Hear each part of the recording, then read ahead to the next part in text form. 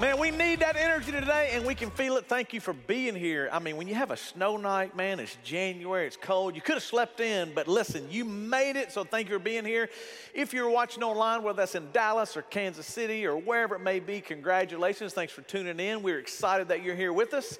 And we want you to know that we're starting a brand new series today, and it is called Behind the Music, baby. And we're going to have a little fun with that today because this guy, your pastor, loves some music. I always have, and I like all kinds of music. Now, I don't know about you, but as I go through these, I want to ask you if you like it. I need some participation this morning. Can you help me with that this morning? Can I get an amen?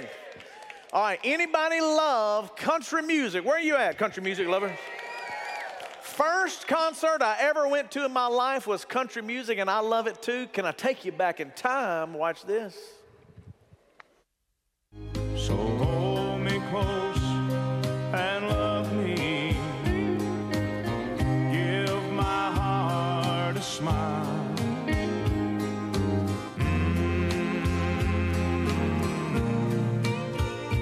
Feels so bad. Feels so bad.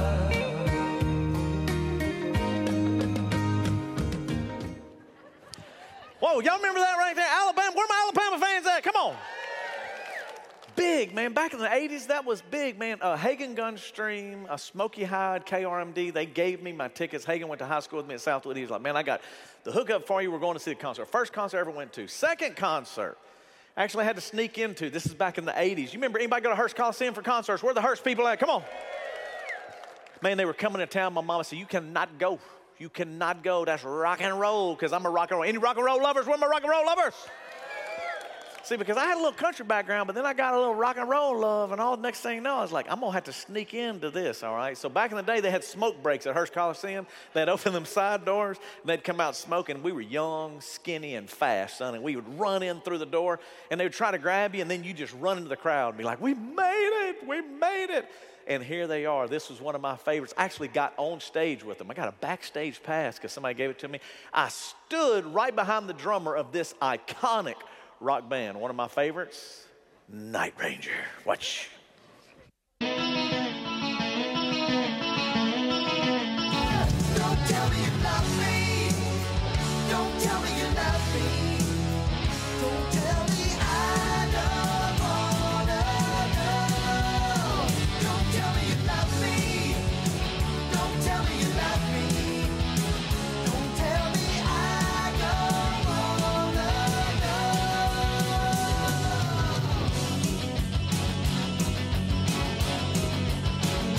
Come on, y'all. Anybody have Night Ranger? Come on. Like 5 of y'all. I've barely heard of them. Man, this was iconic, man. Night Ranger was classic. One of our favorites, my daughter, I raised her right, still one of her favorites, all right? So you got a little country, you got a little rock and roll, but then, is there any R&B funky lovers up in here? Where are my R&B people? Come on. Now, if you're going, Justin, do you really like it? Yes. As a matter of fact, one of my favorite concerts of all time I went to in just the last few years. My wife said, Justin, if he comes anywhere close, we have got to go, all right? And speaking of going, we went to Dallas, and we went to see the man, the big show, the one that gets you on your feet to have a good time. Just ask the Super Bowl halftime performance that I took this from. This is your man, Mr. Bruno Mars. Watch. This is your opportunity to dance, y'all. So let me see you get loose. Oh, put your hands together. Put your hands together. Put your hands together. Oh, baby, let's do it. I gotta just say, give me your attention, baby. Said I gotta tell you a little something about yourself. You're one of my brothers, so you a sexy lady. But you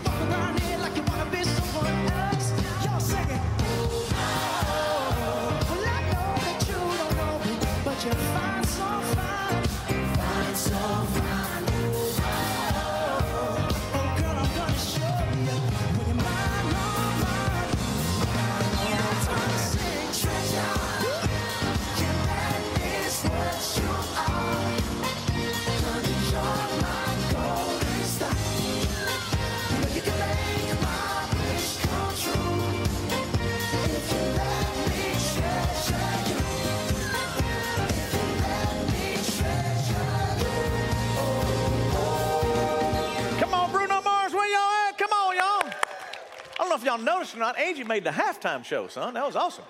So this is the whole deal today, all right? That's what I grew up on. I love all styles of music. I have a ton of fun with it. But about mid-'80s, my mom started working at Christian Life Tapes and Books. Anybody remember that on Jewella Road?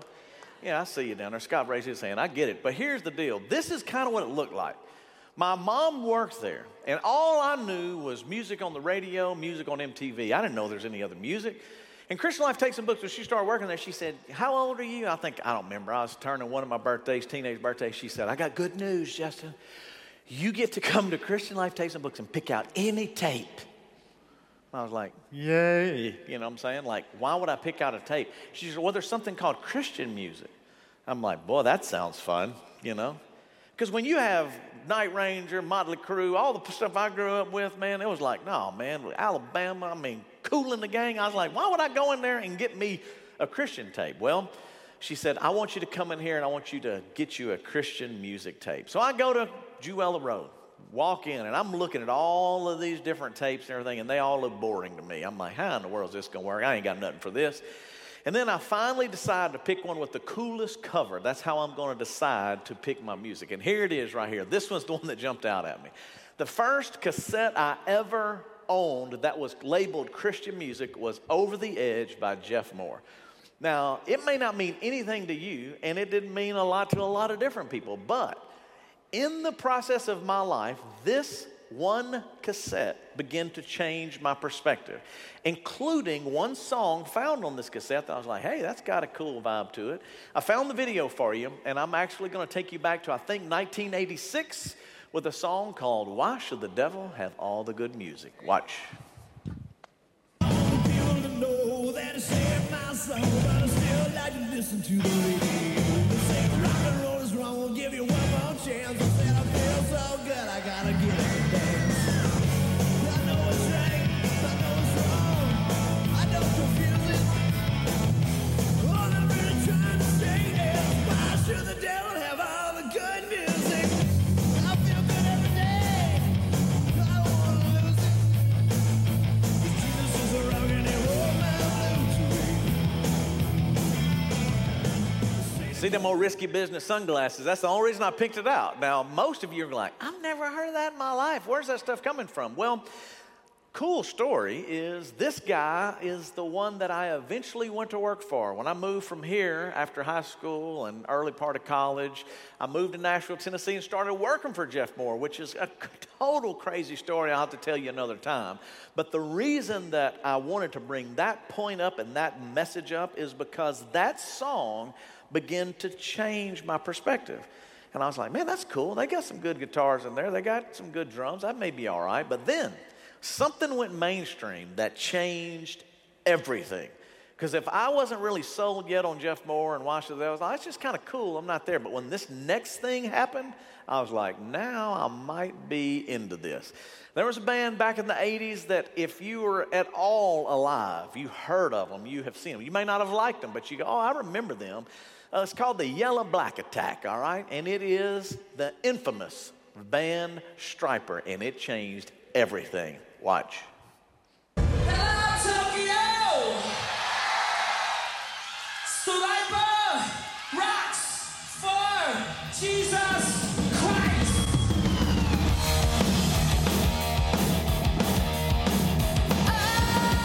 Stryper had such a theatrical mindset. Their skills were great. Their stage presence, their swagger. They figured out this look with the yellow and black. Stryper comes on, and honestly, you would have thought it was a Satanistic killing ritual or something. My mom was like, oh, in the name of Jesus, like, get to your room.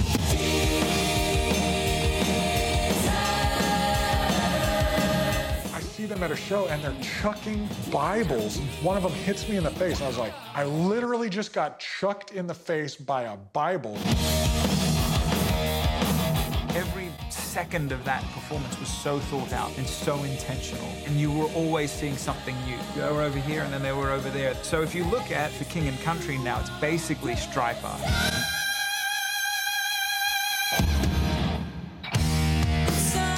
Our first video got airplay on MTV in '85. MTV used to always come back and say, we can't play your video because there's too much Jesus in it, or too patriotic, or too this, or too that. They started Dial MTV. Then it wasn't up to the program directors. It was up to people, the fans. Hi, you're on Dial MTV. Have you ever heard of this band called Stryper, who've sold over 1 million albums of their new one? Oh yeah, man, this is the best. We killed all the other bands on the countdown. Motley Crue, Poison, Bon Jovi, killed them all. Went to #1 like that and stayed at #1. Things were happening that was really humbling and miraculous that didn't happen to other bands. There was something going on with Stryper that I can't explain other than God was just really blessing the band. Any Stryper fans, where y'all at? Come on, let me hear you, somebody. Now, the reason I asked for that is because for me, all right, I was a kid that grew up in the 80s. MTV influenced me. I watched, I paid attention. I loved music of all styles, but MTV went next level. And most of the time on MTV, it was bands that were playing, you know, music on the radio. I mean, it was things that kind of grabbed your attention. Well, here is this Christian band, Stryper, who actually made it to MTV and then began to headline some of the biggest concerts in the nation. I went and saw them in Monroe, and for those old school people, White Line opened up for them, which they were kind of the big rock band at the time, but they were the opening act. Stryper was the headliner. So then I'm like, man, not only did it begin to influence me, it took me to the next level to go, man, you can have an impact. You can do rock and roll, and you can do things differently. Well, we had a band that was playing in bars around this time, okay? So we were playing bars, and I mean, from Humphreys in the Square to $1 Million Sandpiper, all these different places. Don't judge me, that's just where we were. And at the same time, my mom was telling me about Christian music because she knew that music was a big deal to me. And honestly, when Stryper did what they did, and I got a hold of some of the music that DeGarmo and Key and some of these others that were like, man, there's some people doing some good stuff. Obviously, I knew Jesus. I had a relationship with him, but I did not know what to do when it came to the music side of things. And through time, through prayer, and through all of the different, struggles, we eventually left the bars and started a Christian rock band called Open Eyes. Here's an early picture, and this goes all the way back to where we would play wherever we could play. Because back then, Christian music wasn't played a whole lot of places, but a few churches here and there would say, hey man, come and play a lock-in here or a camp here. And this was the early days. Ronnie Jordan and Ron Pettit, those are Ronnie's around here sometimes at Simple Church as well, and Ron, Alan Smith on guitar. That's just what we did. Well, then it progressed a little bit further, and this is where I met Daniel and Greg, and this is the next band picture because Greg is the one playing guitar and bass up here, and Daniel's playing drums. And around that same time, we really went all in. I mean, the 90s, it went 80s into 90s, it started getting the grunge thing, and we started playing a lot. We got to play all across the South. We got to play big shows, small shows, and in that, we decided to really go for the rock and roll thing. Now, there wasn't a whole lot of places that would let you play, but I went and found a little video footage for you. Aren't you excited about going back to 1997? You're like, not really. Well, I'm going to take you on a little journey because this is Daniel and Greg and myself and Alan in Houston, Texas, just so you can kind of see what we were doing. And this was a little crowd. They were having a little fun with us, but this was one of our original songs and then another cover song. But just to give you a little inside information, an inside look at what it looked like when we were doing these rock concerts back in the day in churches. Watch.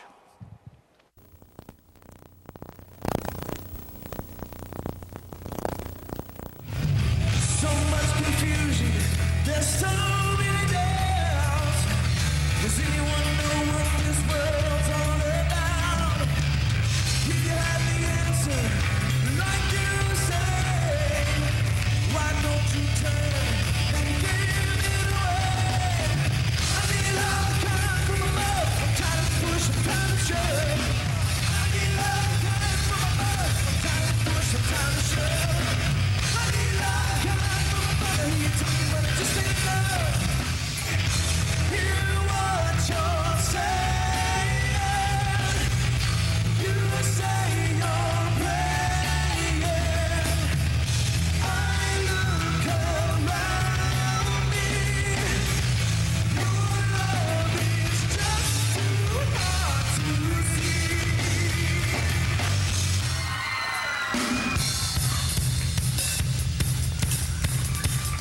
you doing all right tonight or what, huh?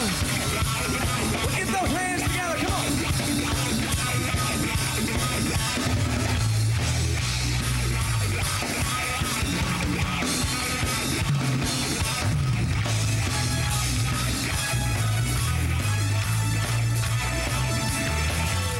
On the bass guitar tonight, the Wolf, Greg Walker. Oh yeah, everybody say ho, say hey. Now somebody scream. I can see clearly now the rain is gone. Come on, come on, come on. Come on, y'all, give it a little open eye, a little back in the day. Now, you're probably going, why am I showing y'all this? Well, the reason why is because I want you to understand how I'm on the stage, what my story is, why music means so much to not just me, but to Greg and to Daniel, because now it's coming up on nearly 30 years we've been doing this. And it's not just the guys on the stage, the guys backstage also are on the road with us, Todd and Chip and Daniel. Many of these guys toured all around the South with us, and we did some big shows, some small shows. But the one thing that happened as we were on this journey is about in the 90s, it went from rock and roll and having a good time in a concert into what people labeled as worship. And you go, well, what does that mean? Well, we're going to get into that, but let me show you a couple of pictures first. This is a picture from somewhere in the 90s. This was the Youth Evangelism Conference down in Alexandria. They hired Open Eyes not to do a rock concert, but to lead them in worship. And it was about 5,000 kids. We did it in the round like Def Leppard back in the day. That was a big show that we did. It was fun. We had a ton of fun. A ton of kids, all from the state of Louisiana, came together, and we did a big concert. We led them in worship. And then another example, I found this picture recently. This is me and Greg in Birmingham, Alabama. We used to do these big rallies, these worship rallies. This was an outdoor venue, and there were thousands of kids that would come in to this First Priority event, and we would lead them in worship. And at the time, yes, it was a rock style, but it was still taking kids to a place of worship. Now you go, well, I don't even really know what that means, or I don't know what that looks like. Well, I found you can tell these tapes are old because those are all on VHS. Did you hear the little static? That's awesome. This is another VHS clip. This was where we went to a camp. Now, the reason I'm doing this, I promise you it's going to make sense in a minute. But I want you to see how the kids responded and their reaction as we led them in worship at this camp. Now, I got to talk over it because the audio's bad, but I'll give you a good example. This is what it looked like. Roll the tape, please. So when we would go into these environments, these kids would gather, they would get around, and we would sing in songs. We'd get their hands clapping. We'd get them dancing. We'd get them singing, all for the purpose of pointing their attention and their focus to Christ. Even if it's just for a minute, even if it's for 5 minutes, because this was the newest thing in Christian music. It wasn't just a concert. We were wanting them to join us as we sang these songs. This song we're singing right here is Amy Grant who came out with a song, an album called Songs from the Loft. And so we would pick a song like that, and we would come in and teach these kids this song, and they would sing the songs, we would have a good time with it. But then occasionally we would go back into concerts, and it would be songs that we wrote or songs that we had grown up with that we redid a little bit to try to help people get into that place. So there's one more video for you, and then I'm going to ask you a question that hopefully will set up this entire series. But let's go back in time again, about 1997 or so, with Open Eyes in Worship now. Watch. Sing it with us one time, would you? We exalt thee, Lord.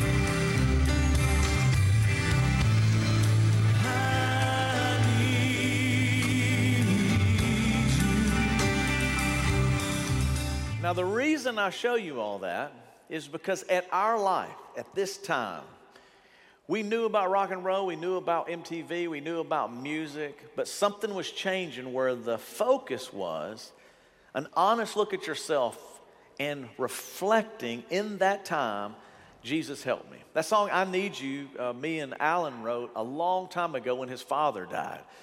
In the middle of his father passing away, we sat down in a moment of pain and just said, man, we need you, Lord. So we just started singing it to him. Lord, I need you. God, I need you. I need you. Song Created Me that was sung before that. Me and, or actually Greg Walker wrote the majority of it. Me and Daniel, some of the others added some parts when we came in. And it was from a challenging time. We're like, God created us a clean heart, a pure heart. Help us to start over. Then the other song was just a worship song that was popular at the time, but we kind of had our spin on it. And the whole idea was this: just help us, God, to see you a little clearer. Help us, God, to walk with you. Speak to us, encourage us, give us some guidance and some direction. So here is my thought for today, and as we go in behind the music. What defines worship to you? If you were to sit here right now and you go, this is kind of my experience. This is what I did. I mean, nearly 30 years. Without those experiences, I'm not the pastor. Without that experience, you're not in the Simple Church. All of those moments led up to me going, all right, God, I'm going to move into following you full time into ministry. I found one of the tapes that I listened to when I was editing all this stuff down where I'm talking, and I'm not a preacher, okay, y'all. Hey, I was doing murder. I'm not a preacher. I'm just here to help you. And I'm like, little did I know that I would become a preacher. That wasn't the goal. I never thought it would happen. But maybe for you, you're going, well, I grew up more traditional. So for you, when you think worship, you think hymns. Or if you grew up in maybe a more formal religion, you have a liturgy. Because I remember I have a Catholic background as well on my grandparents' side. Or for you, if you say worship, you think prayer. But I went to my life group, which again, they're a bunch of guys that, barely know Jesus, pray for them. But we're all in there gathering around, having a good time, laughing and cutting up. And I said, all right, guys, what does worship mean to y'all? And 9 out of 10 said, it's music. Because that's what we grow up with. We equate worship with music. We even call our worship nights, well, that way they're going to do a lot of music that night. Well, I ran across this video because if you grew up with music the way I grew up with it, this is going to make you laugh. If you didn't, you're like, I don't even know why that's so funny. But I'm going to take you back to the formality of worship music. And you go, well, what do you mean, Justin? Well, go with me on this journey because this reminded me of being in Catholic church with my grandparents. I never knew exactly what to do, but every once in a while, something sounded familiar. Watch.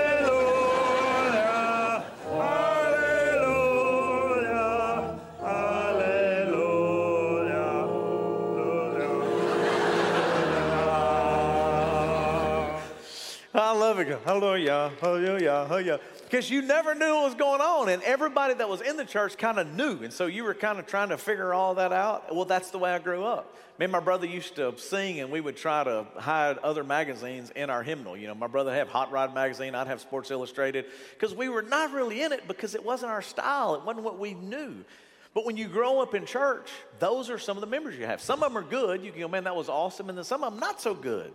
But the one thing that I have experienced and learned today is that back then, people equated worship to Sundays only. It was like, man, are you going to church? And you went to church on that day, and that was your worship day. And then they would ask you, well, how was the singing? Was the singing good? What songs did you do? We used to pick out hymnal numbers, and everybody was excited when they had a day you could pick them, but it was pretty much organ, piano, and singing. And then that was considered your worship. But then, also they just turned on you a little bit, add a little flavor in there. We added youth choir on Wednesday night. So then it went to more singing. It was like singing on Sunday morning, and then if you're really committed, you would come and sing on a Wednesday night. And then this is what got in my mind as a result of that, what I heard and what I lived. Here it is, I'll put it on the screen. Worship was equal to my religious activity. So when someone said, well, are you worshiping? It had to be in the context of a building. It had to be in the context of song. It had to be in the context of some kind of religious activity. And a preacher's job at that time was to guilt you into more activity. And so he did, and we did. We would go more and more, and we would try to get more and more involved, and it was like, man, we're worshiping because we're active in doing all of these church things. Well, at 52 years old, I have figured out, and I want to share with you what I now know. Not a lot, but a little bit. And that is that worship is way bigger than any religious activity. It's not about just singing a song or attending a church service. Worship is bigger than that. So here's the question for you. What if worship is bigger than one particular day? Or what if it's bigger than one song or one style of songs? Well, by the end of today, hopefully, you will get the scriptures to go, now I get it. If you didn't grow up in church and you don't have any idea, here is your basis for the description of worship according to Scripture. Not my opinion, not what other people think, not even a denomination. So this isn't Catholic or Baptist or Methodist. This is Jesus. This is the New Testament. Watch, Romans 12:1. Surrender yourselves to God to be His sacred living sacrifice. For this becomes your genuine expression of worship. So when you start looking at Scripture, if you're going, well, what is it? What does it mean? How do I know if someone's experiencing worship or living out worship? Well, here's the deal. It is about us, me and you, becoming a living sacrifice. So let me put it in an easier to understand translation. Romans 12:1-2, same Scripture, but this is in the Message. It says, so here's what I want you to do. God helping you, of course. Take your everyday, ordinary life. You're sleeping, you're eating, you're going to work and walking around life, and place it before God as an offering.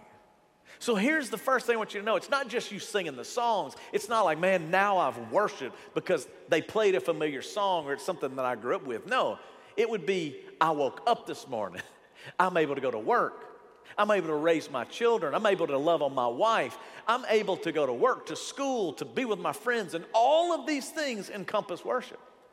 This is what he is saying. Now, we didn't grow up with that. Worship was be at church, be here and sing. And if you're not singing and you're not here, then you're not worshiping. And if you're really committed, you'll be at another activity and you'll be at Wednesday night choir and you know you need to do all these things. But often we left out, no, the most important biblical description of worship is your life, way beyond the songs that we sing. 1 Corinthians 10:31, another example. Whatever you do, I don't know what your job is. I don't know what your career is. I don't know what stage of life you're in, single, married, whatever it is. But whatever you do, whether you eat or drink or not, now at this time, why does he throw it in there? Because in the church, they were arguing, saying, well, if you eat this, you're not worshiping.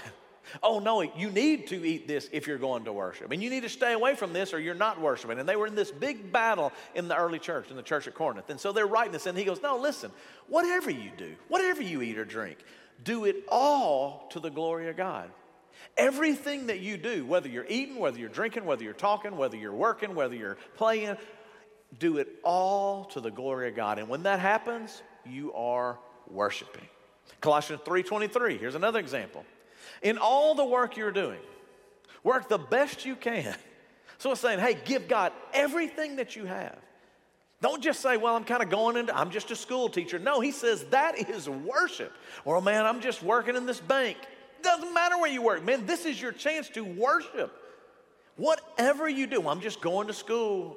No, listen, this is your chance. In all the work that you're doing, do the very best you can. Work as if you're doing it for the Lord, not for people. If you're making movies, if you're making music. I mean, if you're going to school, if you're working, your life is worship. Well, let me ask you another part that most people, particularly in the Simple Church, get confused on. In our area, they're really confused on. What if worship is not about a location? So if it is about your life, this is where the challenge comes in. It can't be just about a location. Because your life is moving around, your worship, your life is literally place to place, location to location. And God is saying that when you're living for me, when you're acting for me, when you're talking, when you're teaching, when you're raising kids, whatever it is, all of that glorifies me. And that is your spiritual act of worship. So you can't narrow it down to, well, I got to go to church to worship, or I got to go to worship night to worship. So everything, every day is a chance to worship. So let me take you back in time to John chapter 4, and I'll put it on the screen for you, but I'm going to give you a little background as I look at this. This is a Samaritan woman. Samaritans were half-breeds, rejects, and the Jewish people hated them. This is why this story is important. It is also a woman. In their culture, women had no respect. You couldn't talk to a woman. You couldn't be seen with a woman by yourself. All of this is fixing to happen with Jesus, our Savior, because this is the woman at the well. Now, if it wasn't enough that she's a Samaritan and that she is a woman, she was also married to 5 different men. Not one, 5 different men.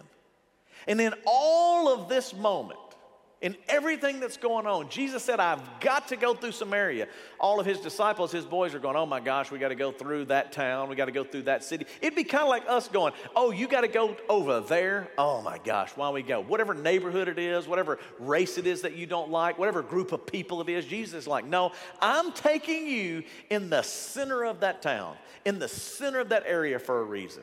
And I'm going to talk to the one person you don't want to talk to, that you can't talk to, that you shouldn't talk to. Why? Because we're going to have a discussion about what true worship is. And she says this to him: our ancestors worshiped God in this mountain, at this mountain.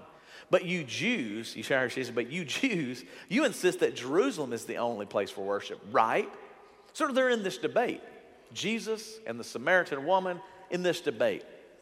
And Jesus comes back and drops a bomb on her when he says, believe me, woman, the time is coming when you Samaritans will worship the Father neither here at this mountain nor there in Jerusalem. It's not going to be about what location you're in. There's going to be a shocking revelation to you. It's not going to be about whether you're here or you're there. But the time is coming, and in fact, it has come, he says. In fact, it is right now, because I'm standing before you, because when what you're called will not matter and where you go to worship will not matter. Well, I'm Catholic, or I'm Baptist, or I got to be in this church, or I got to sing these songs. And he's like, no, you don't. A time has come, and I now am the Messiah, and I am standing before you, and there is a new day, and there is a new covenant, and you cannot contain God into one church, or one religion, or one box, or one song style, or anything else.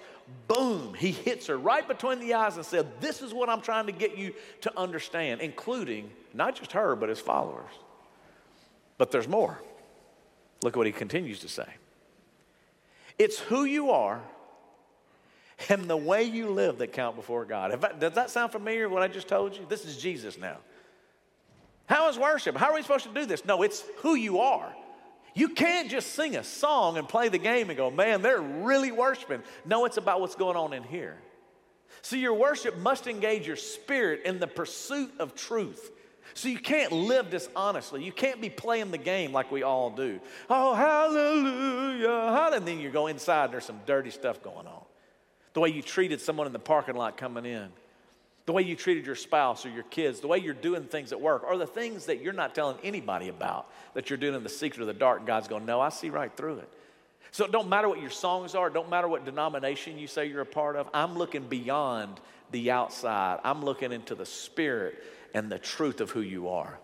And that's the kind of people the Father is out looking for. Those who are simply and honestly themselves before him in their worship. If you don't get anything else, this would be worth remembering. Simply and honestly, God, here I am. So when we talk about Simple Church, when you talk about me, I am an imperfect, sinning, cussing pastor. Y'all already know that. I am working on it. I can mess up talking to my wife wrong. I can treat strangers wrong. But my heart, my goal, my passion is going, Jesus, help me to be more like you. And I'm going to fail. I'm going to mess up. But the key issue is for you and for me to go, God, you know me, help me, change my heart, help me to be more like you. Not in just one song or in one sermon, but when I walk off of the stage, when you see me out at the restaurant, when you see me on the street, that it's the same. That I am honest and it is true, and I am simply and honestly being themselves. For these 30 plus years, if you were to talk to anybody, I'm pretty much the same guy. I hope I've matured in some ways, but I would bet most of you go, man, that dude's pretty much the same way. Why? Because to me, that is the worship. You don't get one guy here and another guy when he's at home and another guy when he's at the restaurant. I try to absolutely be honest and go, man, this is where I'm at. Perfect, a long way from it. Gonna mess up, guaranteed. But let me tell you what he's looking for in me and you. Don't play no games. Quit playing the games with it and let's keep it honest and real. And if we're keeping it honest and real, let's all be honest in the church and say that most of the time, including your pastor, we tend to focus on the wrong stuff. So for example, when somebody in the Christian world, this is why I have a problem with the worship, this is why many times in the church people are arguing with me or they have an opinion and they come and tell me and I'm going to go, listen man, I've been doing it a while and unfortunately it messes with me and sometimes I focus on the wrong thing. So I need some help here, Jesus. Because I also was on the road with some of the biggest acts at the time and some of the different people. And one thing was happening on one side, and on the other side there was something else going on, including even an open eyes. Because we weren't honest all the time, and we weren't truthful all the time. There were different things everyone was battling with, but the truth was the church couldn't handle it, and they didn't want you to be honest. Because if you were honest, then you got ostracized or put away or not accepted, and thus the reason the Simple Church exists. So guys go, man, if we could do it different. Man, if we could only accept whoever you are and whatever you've gone through. And go, man, you have a place and you are forgiven. And we all need second chances and third and fourth and fifths. The Stryper clip that I pulled is from a movie. It's a documentary called The Jesus Music. And we're going to watch it coming up on February 5th or 6th. We're trying to nail down our date where we can go in as a church and watch it in the movie theater. And it is a history of Christian music from the beginning to where we are even today. I watched it with my wife already. It's phenomenal. And what makes it phenomenal is the Amy Grant stories, the Russ Taff stories, the DC Talk stories, the Billy Graham stories, the Stryper stories, where people are telling their honest truth and going, this is where I was and this is what God did and this is what I am honored to have been a part of. And what I was fascinated by is for the first time and maybe in my lifetime, I saw people being honest. I saw people talk about their hurt and their pain of being rejected because they went through a divorce. Amy Grant with Vince Gill when she married Vince Gill. And Christian music ostracized her and turned her away and said, you're no longer allowed in Christian music.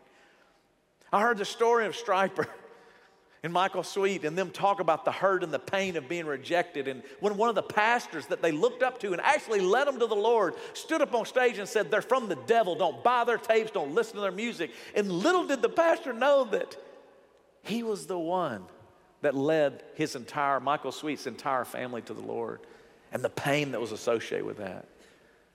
Now, why do I tell you all of those stories? I want you to watch the documentary with us. I'll tell you next week when it's going to be. You can come with your family and friends and we'll enjoy it and then maybe have a little discussion afterwards to even get some more insight out of that.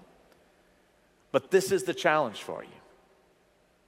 When I start looking at your life and my life, don't listen to the way it sounds. Don't worry about the location or the style or even the position of your hands. Anybody grew up in church? Now, let me give you a little background. I grew up Catholic and Baptist. Baptist didn't like music. I got kicked out of a local church because my hair was too long and he didn't want our image in front of the kids. And so we went to the Charismatic church where Charismatic let you have long hair. They played drums, they had guitars and still some other stuff that we didn't understand, but we were like, at least we can play music. And in that process, I remember seeing in the birth of the movement was of raising hands was happening. And I was like, well, what's going on with this? Now, if you've never grown up in church and you don't understand the raising of hands and that doesn't make sense, I got good news for you. Here is a little short, little tutorial to help you understand what this looks like from my friend, Tim Hawkins. Watch. But hey, if you're not used to going to a hand-raising church, you want to go and join us, feel free to join us, but don't feel like you got to join right in, okay? Start slow. We got a lot of different hand raises that we use. We actually have names for our hand raises. So I'm going to walk you through real quick, okay, what they are, just to let you know. Say you're at my church, music is rocking. Start slow, hands in the pockets, little elbow flap, you're fine. Very subtle. Get warmed up. Get your heart rate up. When you're warmed up, start with the first one. Ready? Carry the TV. Carry the TV. That's our first one.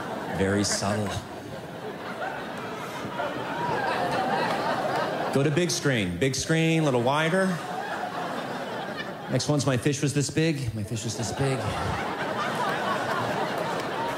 If you're a liar, you can go out there. That's fine. Don't worry about it. Jesus loves you. Grace. Next one's hold my baby. Hold my baby.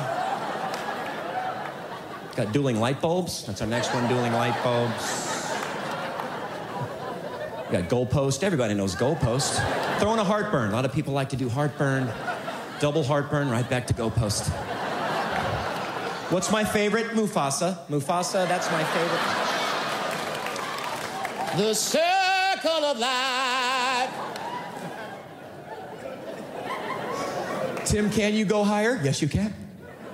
You can take one hand, go a bunch of different stuff. Pointer, hatchet, schoolroom. Release the doves, give the Lord a high five, press it out. A lot of women like to wash the window. Wash the window.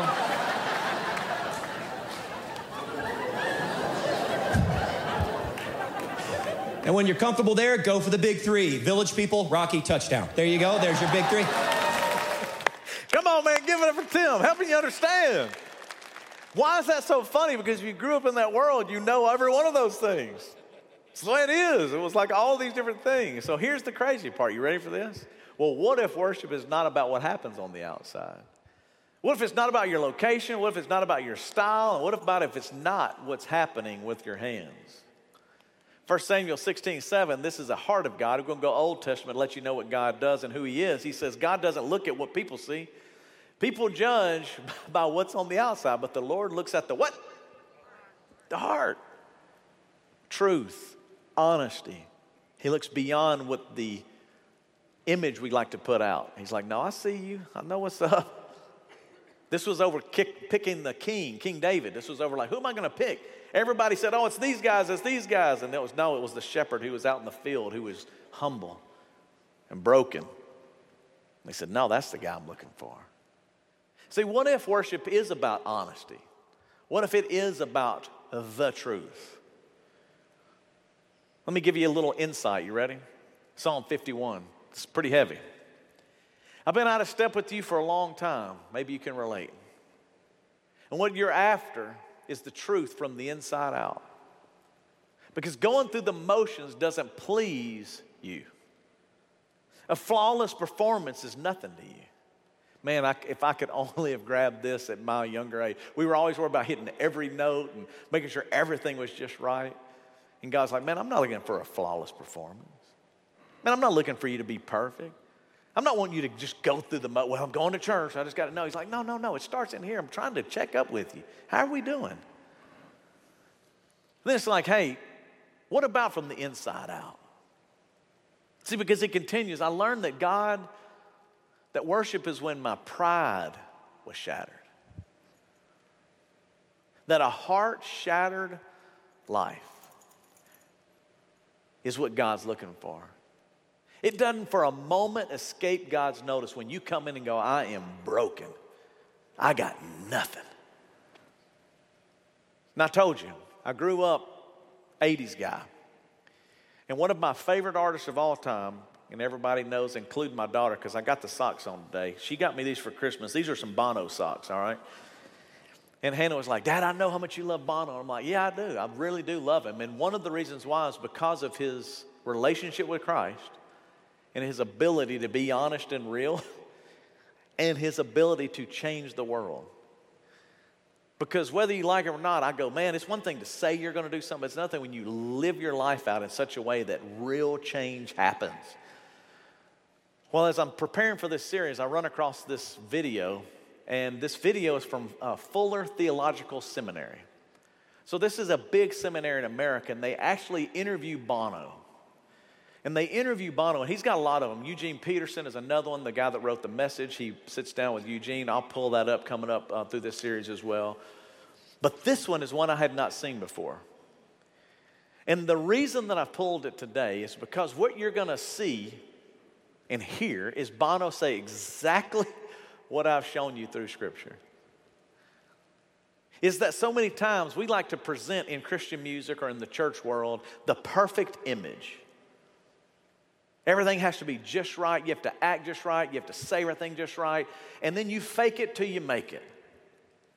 But maybe, just like what we've learned through Psalm 51, it's brutal honesty, keeping it real.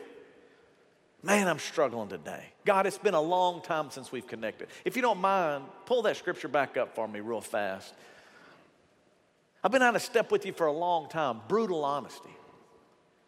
What you're after is truth from the inside out. See, this is what he's coming back to. And going through the motion doesn't please you, God. So a flawless performance is nothing to you. Then he continues on, and what does he say? I learned that God worship is when my pride was shattered. The divorce came. When I lost my job. When the sickness entered my life. It's not just, oh, everything's good, praise the Lord, everything's going my way. No, it's when it's the worst of the worst. And when you have a life that is shattered, and you can be brutally honest, then God goes, I see you. Now, as Bono talks about this, I want you to listen close. This is a seminary. This is going to school. We need to go deep. The problem with the simple church is just not deep enough. Prepare yourselves. You're going deep. And what are you going deep into? No more BS. Keeping it real. Watch.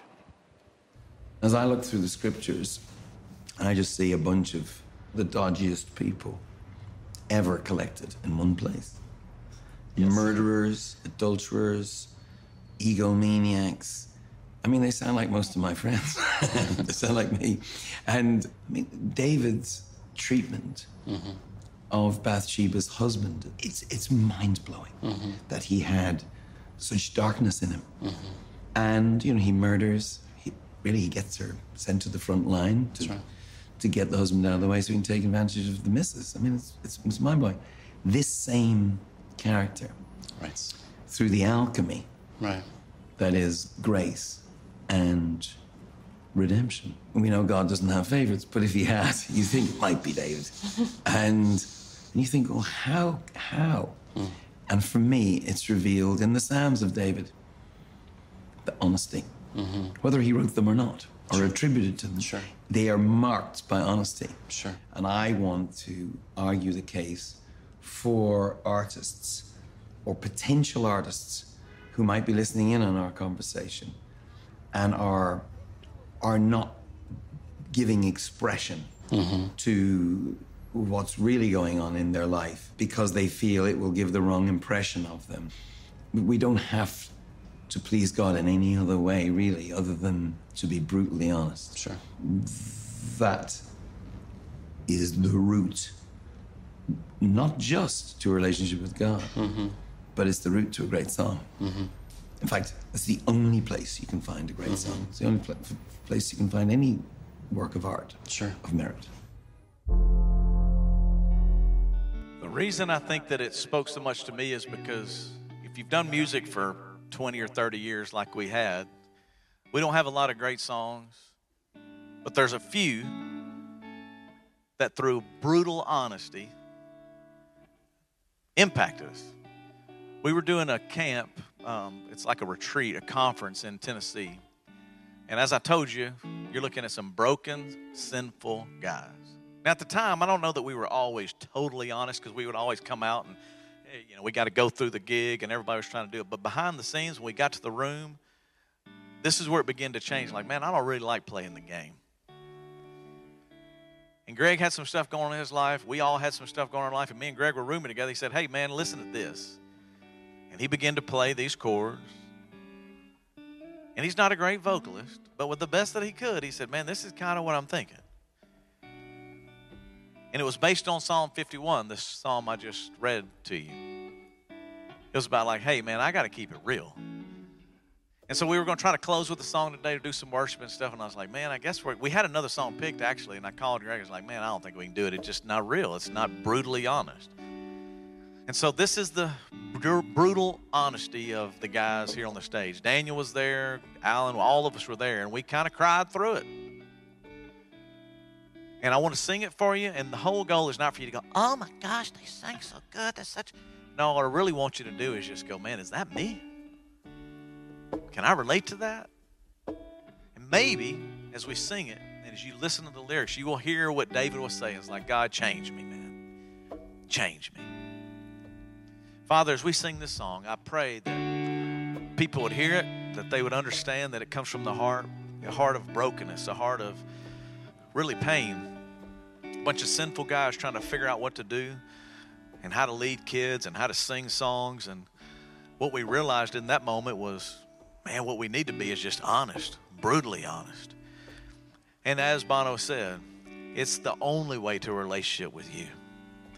So Jesus, I pray as we sing it today, it would help. It would help somebody in the audience, somebody watching online to go, man, I can relate. We thank you, God. In Jesus' name, amen. You ask me how much I love you.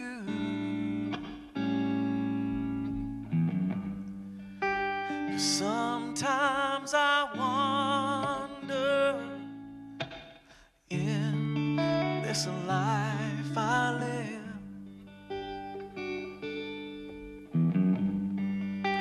and Jesus, I ask you this time, can you forgive?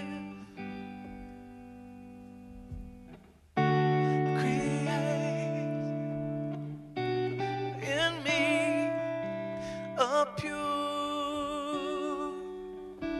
heart,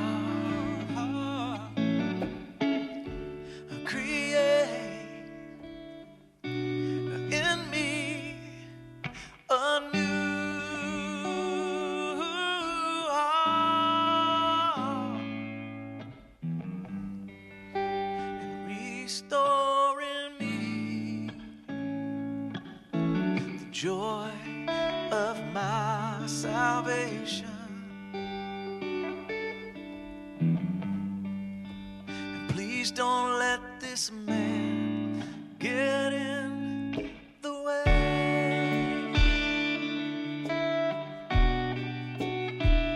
Oh, your way.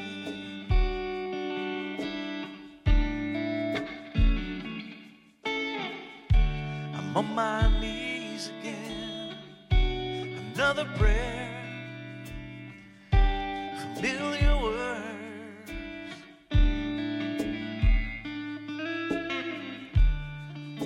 And please don't turn your back on me, 'cause I need your love. 'Cause sometimes I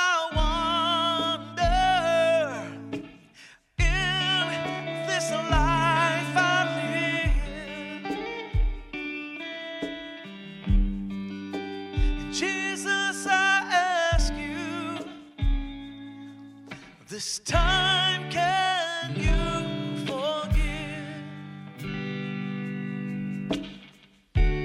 Create in me a pure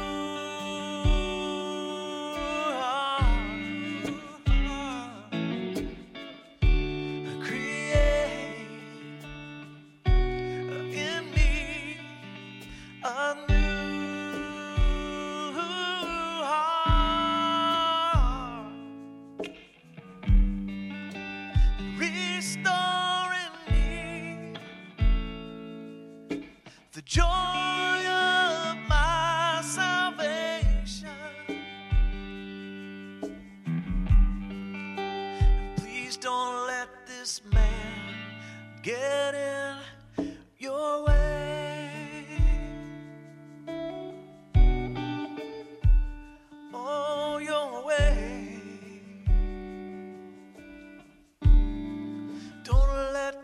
Get in your way. Oh, no way.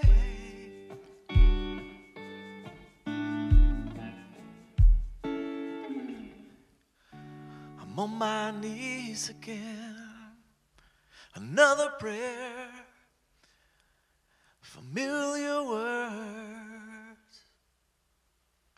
Father, I thank you, man, that 30 years ago you broke us and you allowed us to be a part of something pretty cool, just to be able to feel your presence and to know that you didn't give up on us.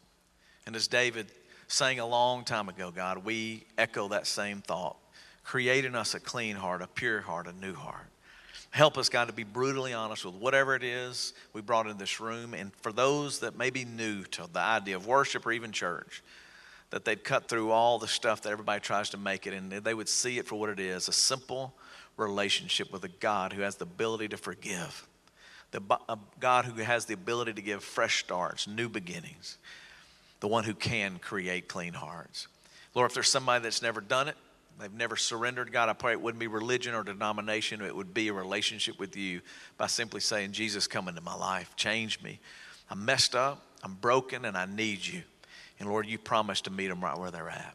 Thank you, God, for your grace and for your love. Help us, God, as we go through this series to understand what true worship is. It's not the songs we sing, it's the lives that we live. In Jesus' name we pray. Amen. Can I get an amen? Come on. Hopefully you learned something today. Can you give it up for Greg writing a good song like 30 years ago? Very good song. As we go through this and we have some fun with it, I pray that you will learn a few things, and then you'll go, okay, I get it. I understand where we're trying to go through this series. And then mark your calendars for that movie. I want you to go and experience that with us because it's a great ride if you grew up liking Christian music. We're going to have a good time with that documentary, all right? I love y'all. I will see you right back here next week, hopefully with the Cowboys win. Can I get an amen on that? Come on, son. They said no way, but I'm hoping for it, all right? Until next week, what do we say, y'all? Peace. Thanks for coming.